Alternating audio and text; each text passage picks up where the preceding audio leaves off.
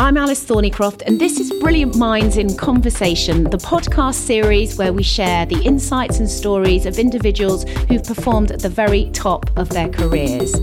Now, before I formally introduce our guest today, I'm going to ask Harvey to explain what was it about our guest that made him want to promote her to all our clients. The reason I have always wanted to promote this particular person is based on an event that we did together, which was down in Bournemouth. And I've worked with some very, very interesting people over the years. And if you have any notoriety, generally that comes with a huge list of requirements. And this particular person was asked to do this job. She came down from the northeast, overnighted in London, then caught the train down from London to Bournemouth. And rather than us organise a car, she came on her scooter to the event. She arrived early, was gracious and humble, and that doesn't always happen with the people who have notoriety. And for that reason, I continue to want to promote this particular person, and I am delighted that she's doing this for us today.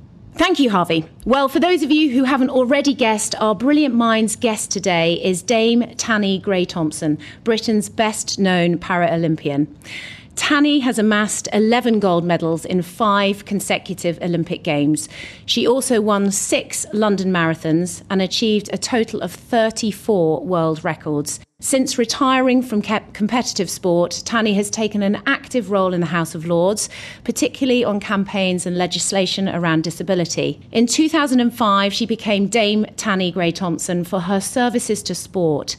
And in March 2010, Tanni was created a life peer and was conferred as Baroness Grey-Thompson of Eagles Cliff in the county of Durham. I'm particularly excited to welcome Tanni to our Brilliant Minds conversation, so welcome. Thank you very much. Tanni, I'd love to know a little bit about your childhood, if I could. What type of person, what type of child were you? Probably annoying, I think, is the one that comes back to me most from my family. Apparently, I went through terrible twos for quite a few years. I don't remember any of this. I always thought I was delightful and lovely, but apparently I wasn't. So I was born in Cardiff. I've got spina bifida. I could walk a little bit when I was young, but then my spine collapsed, and it's my vertebra severed my spinal cord. Didn't miss a day of school. There wasn't any pain. And, actually that sort of had a big impact. I think my parents actually just, they didn't allow people to discriminate against me. That had a huge impact on my life, that I wasn't wrapped in cotton wool. It was okay, get out there and do things. And my parents were amazing, but I remember being about 7 and my dad was an architect and he showed me this book of amazing buildings around the world. Had pictures of the Sydney Opera House and the Taj Mahal, and he told me the world was an amazing place and I needed to travel, and to do that I needed a really good job, and to do that I needed a really good education. So that had a massive impact on my life. And then it was about 10 years ago and Dad was ill and we knew we didn't have much time left, and I sort of said, do you remember that time? And it was a really important point in my life, and thank you. And he's like, don't remember it. Like, oh, okay, great, thanks for that. My sister's killing herself laughing there next to the bed, and he eventually said to me, actually, you were just an annoying child and we didn't want you living at home forever. So, I'm glad he told me, the world's an amazing place, not actually how annoying I was. And you've travelled, obviously, enormously in your career in sport. Tell us a little bit about, you say your parents didn't wrap you in cotton wool. What did that allow you or afford you in terms of how you viewed the world and your attitude to that? I think they tried to help us believe, that it's okay to put yourself in challenging positions and it's okay to fail. And that's hard, to do. And I think it'd been really easy once I became a wheelchair user for my parents to not allow me to do things. My father refused to make a house wheelchair accessible because he didn't want to make it the only place I could ever live. I think at the time there were people who thought they were being quite mean to me, to be honest. But actually that meant that I had loads of independence, that I could move where I wanted and, go to uni and travel the world and live in actually sometimes some quite inaccessible places. So I think what they did was just not stop me doing things.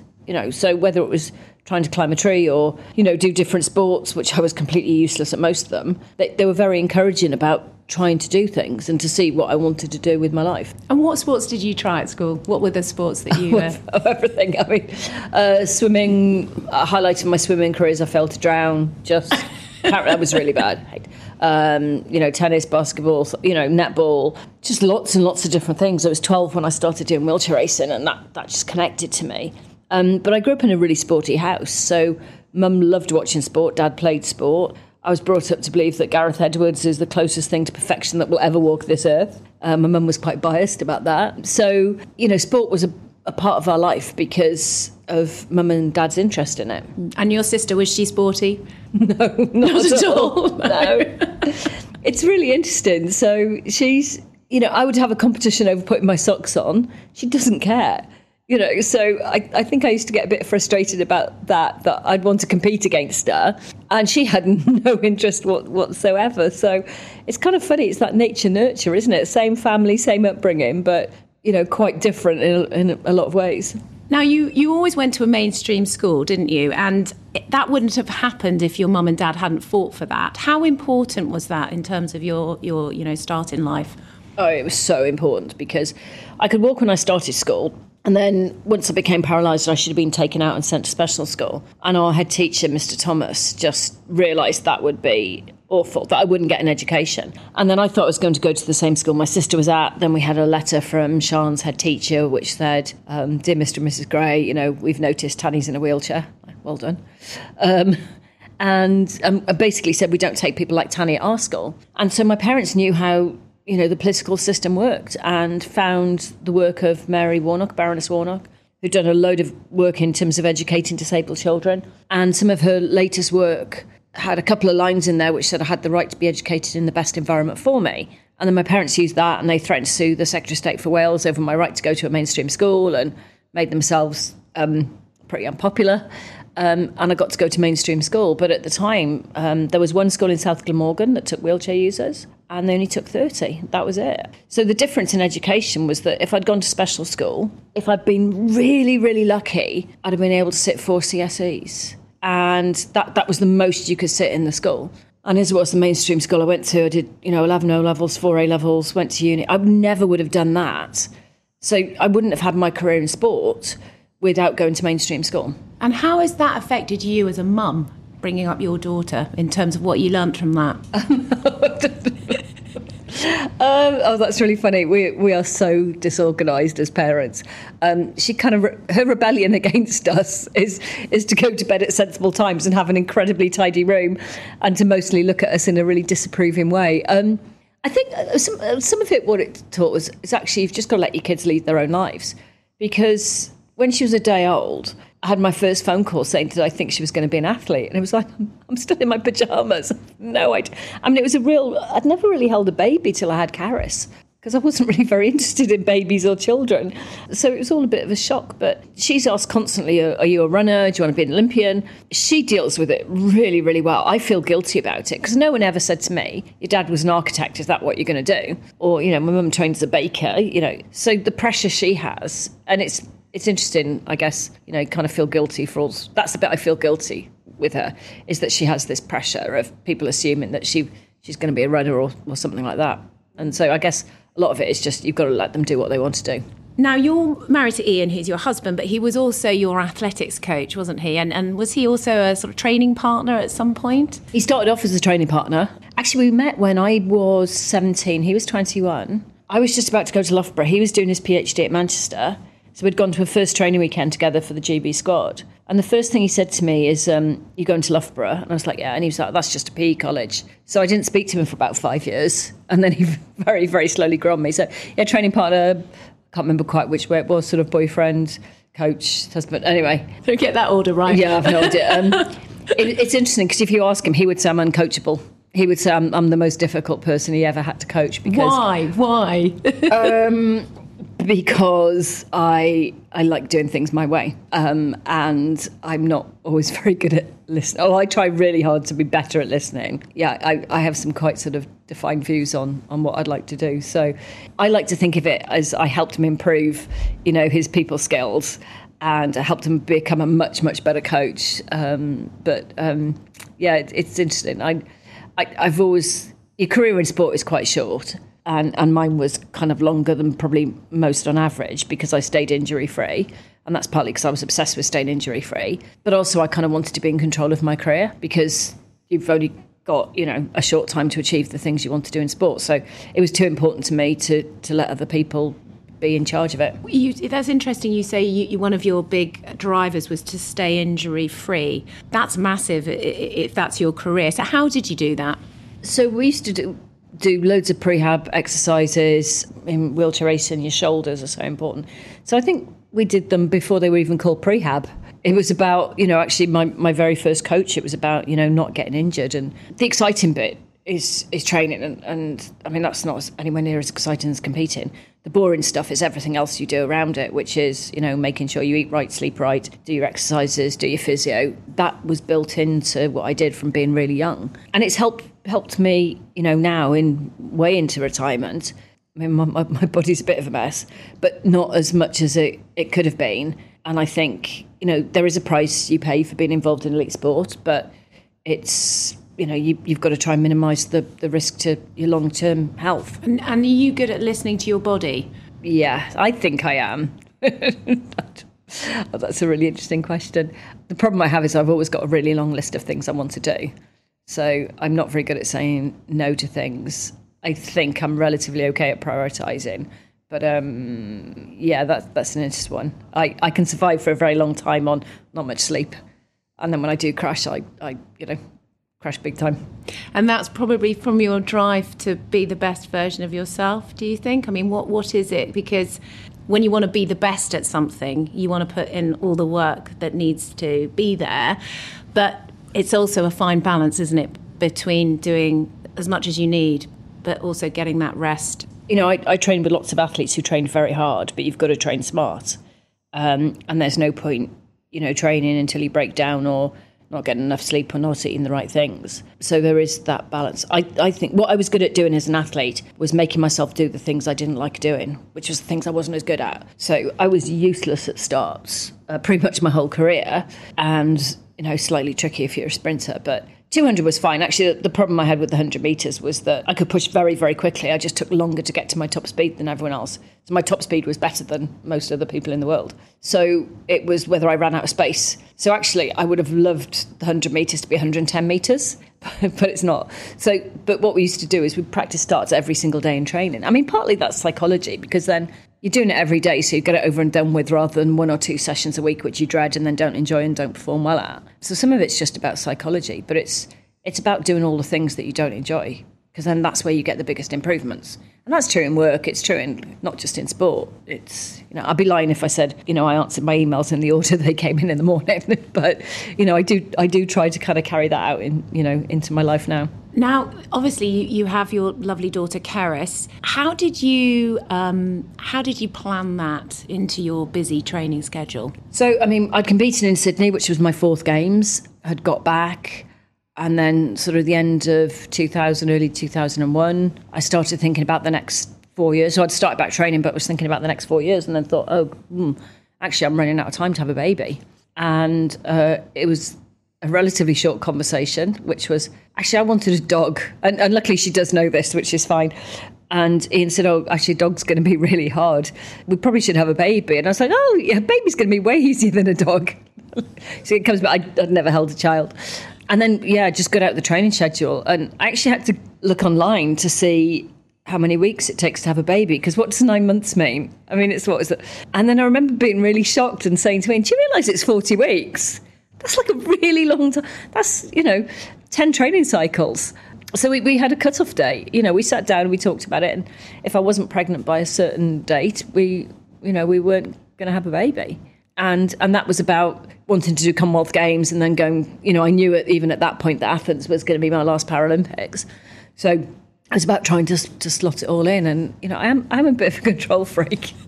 I'm way calmer now than I used to be. But it was like, okay, if we're going to do this, I need to have some kind of control over it. And I trained all the way through, and, it was all actually fine. And do you find female athletes talk to you about this? Do athletes ask you now, like today, how do you do it? How do you fit it in, Tanni? Yeah, I mean, it's such a big consideration for female athletes, which male athletes don't have to think about things in the same way. And I think there's some bits which were good, because she just travelled the world with us, and we used to put her in the long jump pit with a bucket and spade when she was little.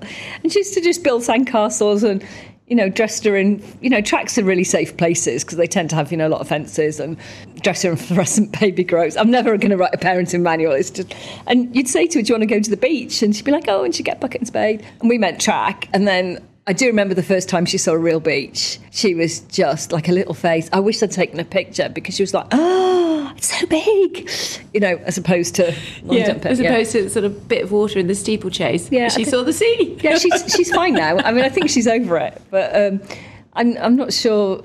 She thinks she remembers it, but I don't know if she does or not. But it's all just about, you just try and find a way through. And actually at races, especially track meets, it used to be really funny because there's always loads of other athletes who are parents. Or I do remember competing in quite a low-level UK-based race, and I was away from her for about, she'd been about 5 or 6. And again, really, really safe place. But I'd been away from her for about 3 minutes to do a 400-metre race.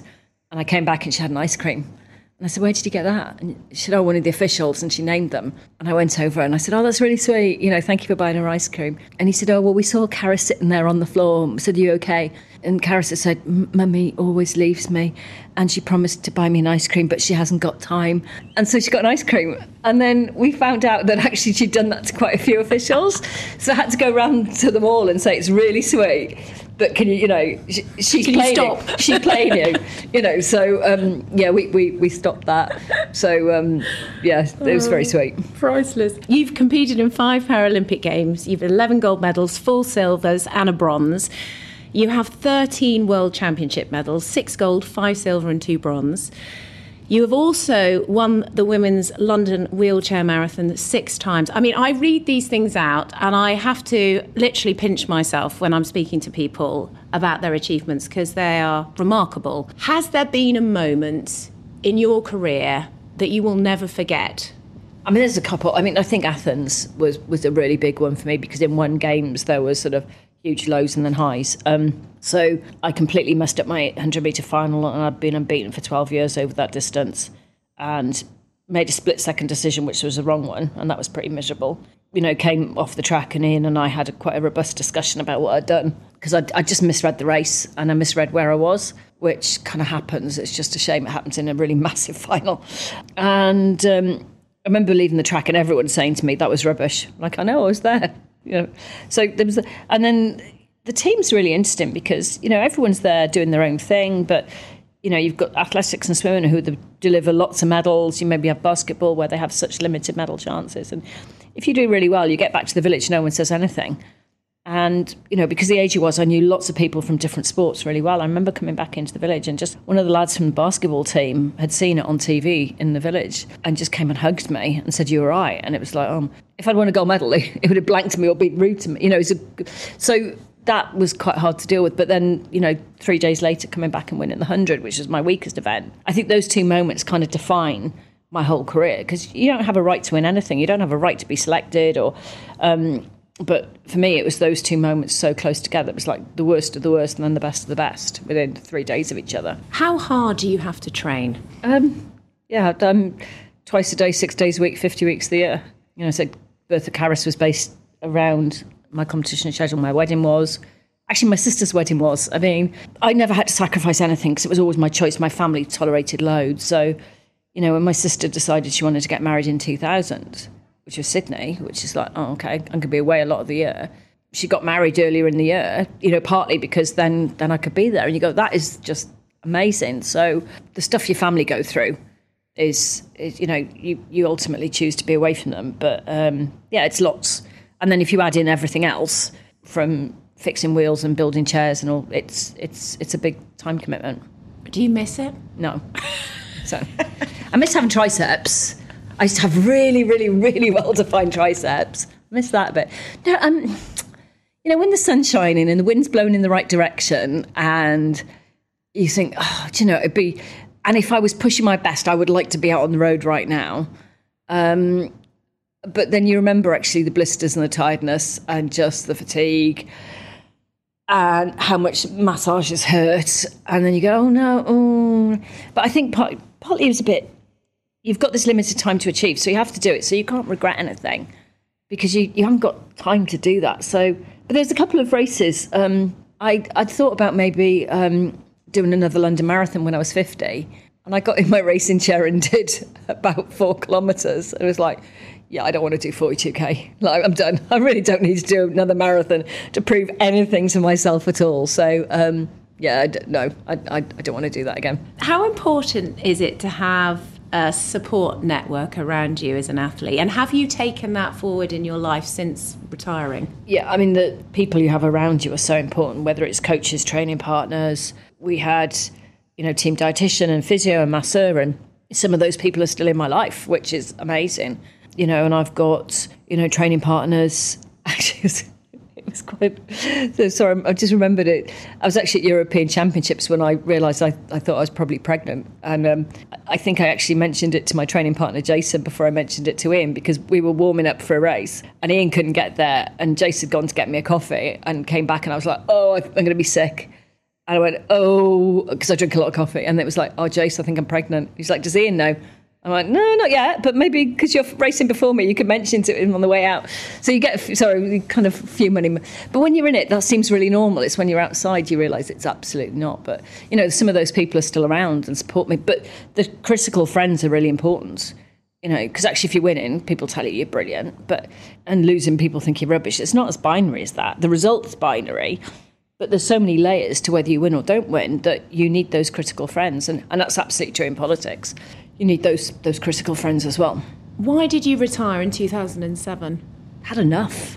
It was really simple. I knew Athens was going to be my last games. I knew that, going into it. It didn't feel quite the right time to stop because it actually, even though I'd had a very bad race and then won 2 goals, it didn't feel that I'd quite done enough. And I thought I could maybe do another World Championships, but the plan was always to stop at 2006. And then I was sick the whole of the year, and I got the chance to do one more race because the World Champs were in Europe, and I got a chance to do one more race in 2007 on home soil. And it's like, okay, actually, if I do that, it's a really nice way to say goodbye. I can have lots of friends and family around who wouldn't normally travel, and I could do it. So I was mentally and physically broken. I was 37 and you just didn't heal or repair in the same way. And I wanted to do something else. I got tired of the relentlessness of it. And it's a massive privilege to compete as an athlete, but I just had enough.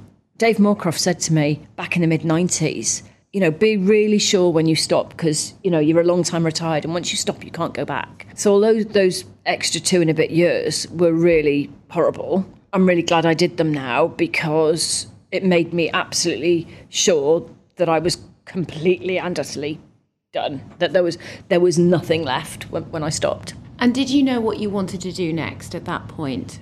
I had a reasonable idea. I mean, I'd done lots of other things while I was competing, and so I absolutely knew what I didn't want to do, which I think's good, because if you've been a successful athlete, you do get lots of offers to do lovely, weird and marvellous and strange things. And actually being able to have the confidence to say, no, that's not what I'm good at, I think is really important. I think I was always going to end up in politics sort of somewhere. So the plan had always been, when I finished, to do law conversion and take it from there. I'd actually wanted to do law as a degree, but at Loughborough they didn't offer that, so I did politics. So yeah, that was the plan, was law conversion. And then I got the chance to be in the House of Lords. So law conversion went slightly out the window.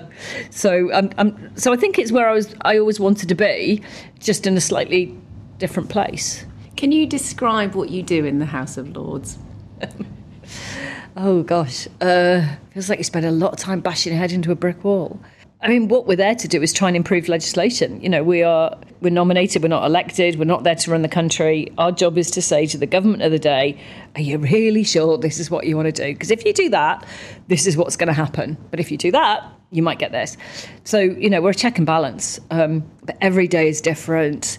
Sometimes you can make a brilliant speech in the chamber and it doesn't do anything. Sometimes you can actually not say that much in the chamber, but you take people with you in a different way. So it's about people and it's about networking. It's about spending time there. Part of it's actually really similar to sport. You need to know the rules and then figure out how you fit within that. So it is an amazing place to be. It's the least misogynistic place I've ever worked, by far. And it's full of really interesting people. But yeah, there is no one day that is ever the same because I went from knowing 2 years out what day and time I'd be competing at a Paralympic final and the weather conditions for 100 years before that, to not having a clue whether I'm speaking next Tuesday, Thursday or 3 weeks from now. So that for me is the biggest change, is letting go of the order and just sort of being much more adaptable to what's happening around. And how easy is that as a control freak? I really struggled for quite a long time. It's funny. It's things like, we don't always know when there are votes and trying to work out those things. And I remember my first couple of months there, I'd sit in the chamber for like 5 hours before, a vote came, or because it's like in case I miss. And then it's just, again, it's learning the process and the rules. And so I think I've gone the other way. I've probably, it'd be interesting if any of my family agree with this, that I'm more laid back about things than... Because there's so much outside my... in sport, you can't control whether you're selected or not. You can't control what anyone does in a race. So there's loads you can't control. The bit I could control was my training. So I guess it's a bit the same. The bit I can control in politics is being briefed and, prepped and reading lots of notes. And I was in a debate recently where someone said, that was amazing off-the-cuff speech. And it's like, well, I've actually been thinking about it for a year. I mean, not all on and off, but I'd spent about a year thinking, OK, what would I say to this, and planning it out. So the control freakish nature's still there. It's just there in a, I think, slightly different way. Do you ever get nervous speaking at the House of Lords? No. There's a bit of anticipation. No, it's not. So it's good because when I competed, I threw up before every single race I did. So luckily I don't get that, because that'd be really horrible. No, there's sometimes, it's hard to say the mood of but sometimes you can really feel the mood of the chamber.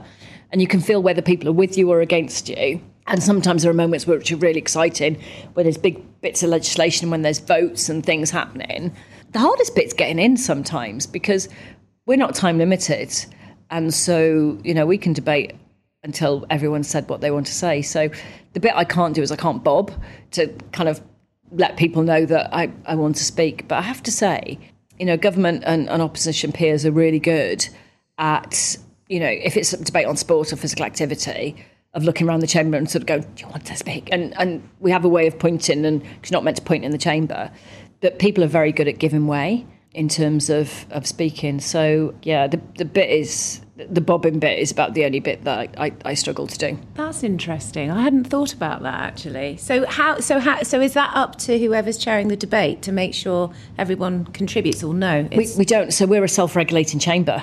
So what happens is everyone who wants to speak sort of stands up, and the chamber looks around and then decides who's got, priority, and then everyone else sits down. So it is fascinating. So if it's a debate on sport, I'll get in really high up. If it's something else, then I might not. But it's the way that everyone looks around, go, oh, right, OK, you know more on that than I do. And then makes that... It's really weird trying to describe it. But the Chief Whip does have an ability to stand up and say... it's very interesting language that he believes, that the Chamber would like to hear from Baroness Grey-Thompson, which basically means she's speaking next, sit down, you lot. But it was very polite. And that doesn't happen very often. It's only in, very, very occasionally where I'm trying to get in and you can't. But it's amazing how it all sort of works. I'm wondering if you've got a better ability than the average person on the street to read a mood because of your experience in sport, or is that me just making up? Because, if you're thinking about an arena that you're performing in a sports arena, there's so many similarities, aren't there, in many ways? But, if you've got the crowd on your side or if you haven't. Yeah. Is that the same kind of idea in there, or not quite as clear-cut? Sometimes you do. It's interesting, if there's a big vote. So there's some stuff I did in welfare reform where it was getting ready for me to decide whether we voted or not on a particular subject. And the chamber was packed full. And sometimes you can feel whether people are with you or against you. It's not always based on the number of people speak in your favour or not. But there are moments where you've got a good idea about what's going to happen. And then there's sometimes you don't. Because sometimes there might be a debate where there's not many in the chamber, but then there's loads of people in the building outside. That's the one you've got to try and guess, is how many people are actually in the building. And then sometimes for me, some of the stuff I work on, the best you can hope for is that someone abstains. There's people that would never vote with me, but if you can persuade them to vote, to not vote, then you're in a good place. And what are you working towards currently changing at the moment? So I'm still doing a lot around sport. So a group of us have just got positions of trust legislation through, which means it's now illegal for a coach to be in a sexual relationship with a 16 and 17-year-old. It's crazy that wasn't in before.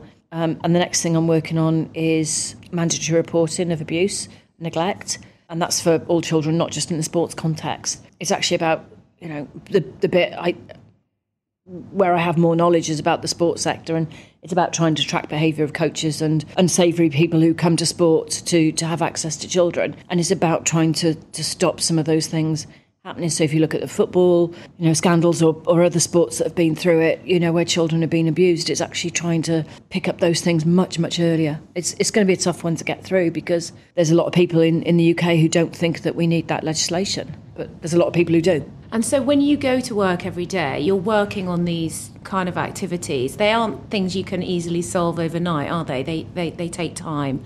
Yeah. So how do you keep pushing on these big issues? I mean, something like positions of trust, I've been working on it for 7 years, on and off. And people have been, Sarah Champion, MP, have been working on it for way longer. So some of it is about actually connecting to people who work in that area. And, Sarah was really encouraging and supportive. I think as well, because I come from a life where everything's 4-year cycles, you don't suddenly get good overnight in sport. So you have to do, either something every day or every week to contribute to that. So, and then it's just about looking for the opportunity.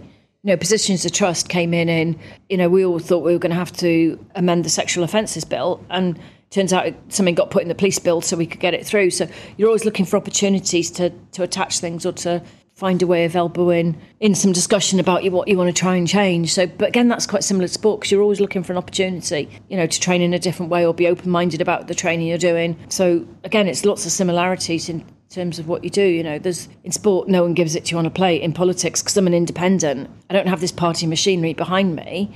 It's down to me to look for the opportunities where you can have that discussion. And whether you like it or not, you are a celebrity. How do the public treat you?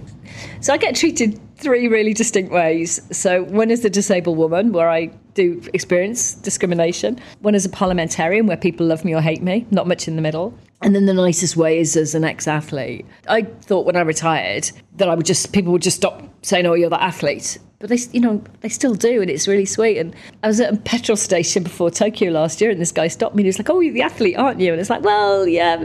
And he went, "Oh, how's the training going?" And then you go, "What?" It's all very British. Like, what do I say? And he's like, "Oh, good luck for Tokyo." And it's like, I'm commentating. So you never know quite. The other one, which I think is really funny, which people don't mean to be rude at all. There's 2 bits. I either get people coming up to me saying, "Oh, you're not as skinny as you used to be." Like, no, I'm not training 12 times a week anymore. Or my favourite one is where people start, especially if I'm in the supermarket or something, and they'll just say, "Do you know the BBC have got really good makeup artists?" I go, "Yeah, they have. Because you don't look like that in real life at all." And you go, No, I don't. And then at some point they realise that they've, been slightly impolite. But people don't mean it because you're in their living room, or, and they treat you like family. So some of that stuff I think is really sweet and really funny. And it's quite nice. So yeah, the ex-athlete bit is generally really lovely. And presumably people write to you regularly and ask you to, around issues. So how do you deal with that? Because that must be an awful lot of admin. It is. I mean, you just have to try and get through it. So, we don't have any admin support in the Lords. So some of it is about, either directing people to MPs or trying to find experts who can help. There's lots of different routes that you can try and signpost people to. And sometimes you can't help people. And sometimes people write to us because they have nowhere else to go to. So that is, quite a big responsibility in terms of what we do on a day-to-day basis. I do have someone who used to write to me who wanted me to fix their potholes outside the house. And I remember writing back saying, "I can write to the council who remember." And he's like, no, I want you to come and do it. It's like, I'm really not very good at fixing roads. And he's like, "Oh, it'd be lovely if you did." I was like, "Oh." I can't remember how I dealt with that in the end, but I've just said, no, I think you need to get someone who actually knows how to fix it. But that was really sweet that they thought that, like, me with a bucket of tar could come and fix their road. So that was an interesting one. I mean, you mentioned earlier that you have had to face discrimination. How do you deal with that personally? It's really hard because I'm sort of conscious that as an ex-athlete and a parliamentarian that you can't always say what you want. So sometimes it is upsetting or it makes me very angry, but I try to kind of balance that because it's about trying to educate people to understand that's not the way to treat somebody. But it is really difficult, So pre-COVID, I was getting on the tube at 7:30 in the morning somebody said to me, "Oh, it's the rush hour." Yeah, it's 7:30, and people have got jobs to go to. You should travel when it's more quiet. And this kind of quite discriminatory conversation and stuff like that. And for me, I've sometimes just have to walk away because it's sometimes quite hard to deal with. Or I get a bit of, people like you can't get on the train, or people like you that's the one thing that really annoys me, because it's making a massive judgment about me as a wheelchair user. So sometimes I try and have a conversation with somebody. Sometimes I walk away. Sometimes you try and sort of go back and and educate people afterwards, but it's not always easy to deal with, because it's quite sometimes it's quite constant, the low level discrimination, and that's hard because you can't take a court case. It's hard to prove. It's just part of what builds your resilience, and part of why I do what I do now is because trying to do something to change that. And sport's done quite a lot to help partly shift some attitudes towards, certainly to disabled athletes. Hasn't necessarily fixed everything else, but I think my dad, I'm a mum in different ways, always told me that I had a very privileged upbringing, which I did. And it's about finding a voice and helping other people find, because I can't speak on behalf of other people, but it's about helping other people find their voice and helping other people to sort things out. So yeah, that's partly why I do what I do. And do you think things have got better or not really?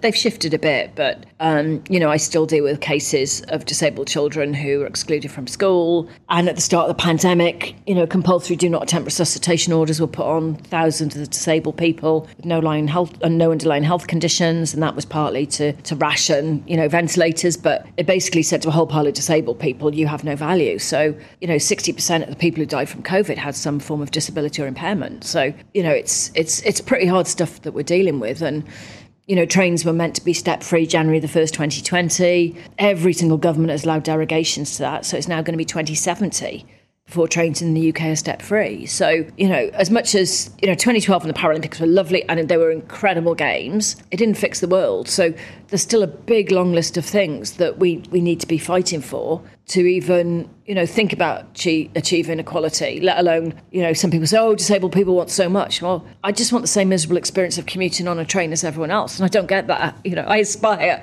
to the same miserable experience of everyone else. So, I use humour quite a lot because it's the only way I can do it without screaming. So, there's still this big, long list of things that we need to do. Yes, I was just going to mention your humour, which is, through this conversation has shone through. Is that a way of you keeping yourself motivated, dealing with stuff? Is that one of your go-to strengths? Yeah, I think so. And I think it stops me swearing at people, which is generally a good thing. Because, I have been in situations where I've, someone has been quite patronising towards me and I've lost my temper. And, it's not... You feel great for about 3 minutes, but it actually doesn't fix the problem, and it doesn't help educate somebody to understand why they shouldn't do that. So, for me, so when I get people like you can't do that, my response usually is, what do you mean Welsh people? And you go, oh sorry, or did you mean wheelchair users? And that kind of stops without being massively confrontational, and hopefully it leaves the other person some way out of it, but it gets them to think about what they've said. But that took me about 20 years to get to the point of using being Welsh as that kind of response. And have you got any advice for people in terms of what people can do to make this issue not an issue anymore? What practical things can people do?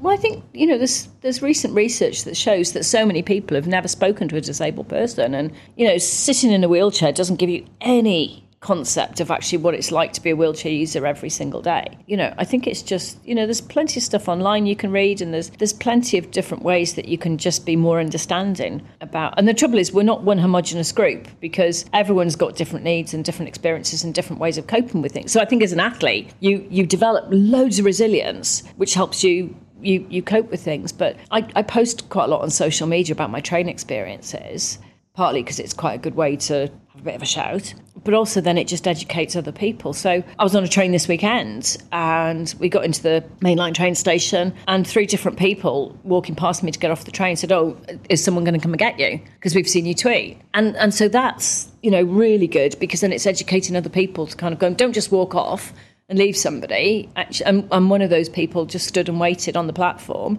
till they saw a member of staff coming to get me, which is really sweet, because actually that solves some of the problems. So some of it is about, educating people. And I did have a friend who, she'd seen me tweeting quite a lot about it, and then she was on a train where a wheelchair user, nobody came to help them off, so she just grabbed like 3 blokes, and they asked the wheelchair user first whether they would mind being lifted off the train, and the person said no, that would be fine, and they just sort of hoiked the individual off the train. So that is not an ideal situation, but in the short term it meant that disabled person wasn't going to end up a couple of stations down the line where they didn't want to go. Yeah, and it's about, I suppose, people, people being confident enough to say something or to ask at least, rather than just not say anything for fear of embarrassment or for upsetting somebody, and just not walking off. Yeah, and it's about listening, because if you think a disabled person's struggling and you ask them do they want help and they say no, then you do walk off. But then I've had a situation, well, there's a couple of things. A friend of mine is visually impaired and she works quite close to the RNIB in London. And several times a week, people grab her and try to take her there, because obviously they all work there and live, and you sort of laugh a bit about that, but actually it's really wearing. But I've also been at Canary Wharf and had a rucksack on the back of the chair, one on my shoulders, a bag on my knee. I was on the phone to my husband, so I was kind of walking, pushing, with my phone under sort of in the crook of my neck. And this woman asked me, did I want help? And I said no, several times. And then she just decided to push me somewhere I didn't want to go.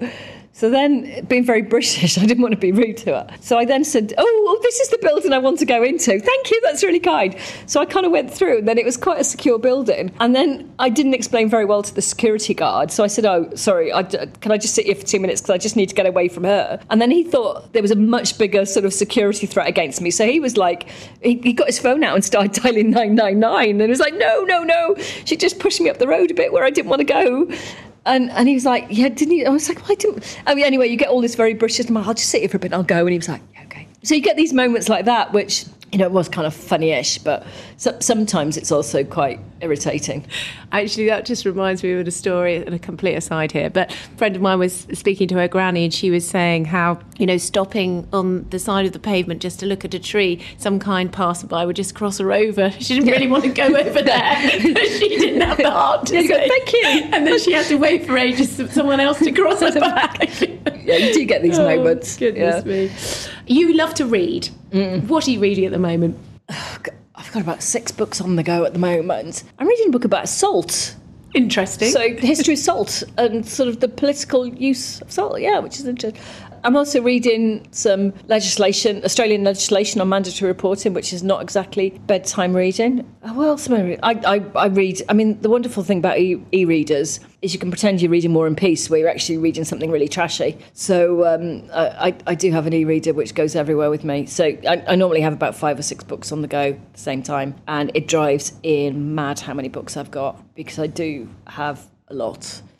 And he probably only knows about half of the ones I've got, because my office in work is rammed with books. So I did say to my roommate, because we all share offices, I said, if anything happens to me, you've got to get rid of the books. Like, just Ian can't know actually how many books I've bought, because he would be a bit fed up with me. What do you do to relax?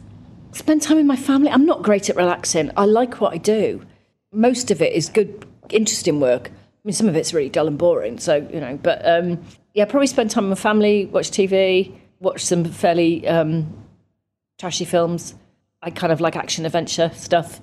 So, Karis tolerates me watching that, so we normally watch those with a healthy dose of cynicism, because they're all a bit stupid. But, time with my family is the most precious thing, because I'm away from home 4 days a week, at least 4 days a week. And so I try and make sure that I have time with them. So, for me, first lockdown was amazing. And then I feel a bit guilty over it, because I know a lot of people had a really miserable time, but that's the longest I've been at home in 20 years in one stretch. So for me, that was amazing to spend that time with Karis and Ian. Now, you must meet amazing people in your job, and obviously being a former professional athlete as well. Is there anyone out there that you'd love to meet in your list of kind of heroes that you think, I'd be fascinated to meet Bill Clinton, or Hillary Clinton. Yeah, actually, both of them together, actually. That's a bit of a cop-out. Have you met Michelle Obama, by the way? Yeah, I have. Have you? Yeah. How was that? Amazing. absolutely amazing. And Barack as well. I went to this really surreal dinner at number 10, beyond surreal, where it was G20 and there was a separate dinner for the wives of the G20. So it's Gordon Brown, Sarah Brown, and the women in the room, just stunning, absolutely stunning. And like, as wives, you're thinking they should run the world. And then there were several other guests there, and there was Naomi Campbell, J.K. Rowling, Ruth Jones. And I ended up in this really surreal moment. I shouldn't admit this. I was sitting next to the wife of the Japanese Prime Minister, and Ruth was sitting over the other side of the table, and through a translator she asked me what Ruth did, and I said, an actress. And then I started trying to explain Gavin and Stacey to her through a translator, and go, right, you've got this girl from Barry, and my Welsh accent comes back really strong. And then, when you get into something, you go, just shut up, Tanni. I should have just said actress, comedian, writer, and so that's where I met the Obamas. Absolutely incredible moment. Yeah. What was it like to me? I'm sorry, I was a slight kind of fan of. What was it? What is Michelle, as she appears, sort of when you see her on the telly, is she like that in real life? Is she? Yeah, stunning, bright, smart, intelligent, really well thought through the things that we were kind of discussing. So the rest of the conversation was slightly more high level than Gavin and Stacey. Just amazing. And then over coffee, the two separate dinners sort of came together, and Barack came into the room, went straight to Michelle, and then kind of worked the room. And he came up to me and said, hello, Tanni, I'm Barack Obama. It's a great pleasure to meet you. And he's like, hello. And I can't remember what I said. Hopefully I didn't sound like a complete and utter idiot, but I'm not entirely sure about that. But just there's some people that just have like an aura around them, that are just incredible. And both of them had that. What haven't I asked you? Oh, I don't think you haven't asked me anything. I'll tell you one thing I'd love you to do. Before we finish, I always like to just try and pick out, I'm going to put you on the spot a little bit here, pick out 3 things that you have experienced through your remarkable career that you could just hand on to anybody listening. They don't have to be big things, but just 3 things that you have learnt through your experience. The first thing would be try not to make rash decisions about things. It's really easy when something is very emotional or emotive, or you're in a situation where something's going really well in your life or really badly in your life, to make those quick decisions. There's been many, many points in my life where it's been really high and really low, where it's just kind of stopping before you take that next step is important. Hard work. There's not always shortcuts. I mean, there are times when you can get away with things, reading a briefing note and kind of flying by the seat of your pants a bit. I don't enjoy doing that. There have been meetings that I've gone into just because of the pressure that I've been under, that you have to do that. But actually, it's about getting in the hard work. And then I think actually related to that, it's about having an honest conversation with yourself, or finding people to have an honest conversation with you about what you're really doing and what you need to do. Because it's lovely to be told you're brilliant, but that doesn't achieve much. I've probably got 4 or 5 people in my life who will sit me down and say, yeah, that was good. No, that wasn't. Sort your life out. And those people are really, really important to me. So that honest conversation, you can't fib to yourself about what you're doing. So they're the kind of the 3 big things that I try and live by. Thank you, Tanni. And on behalf of everyone who's been listening, thank you so much for joining our Brilliant Mind podcast. And if you'd like more information about Tanni and her amazing achievements, please visit the HDL website and search for Brilliant Minds in Conversation, where you can hear this podcast and read Harvey's first-hand account of the story behind how we came to meet and work with Tanni. Until next time, thank you and goodbye.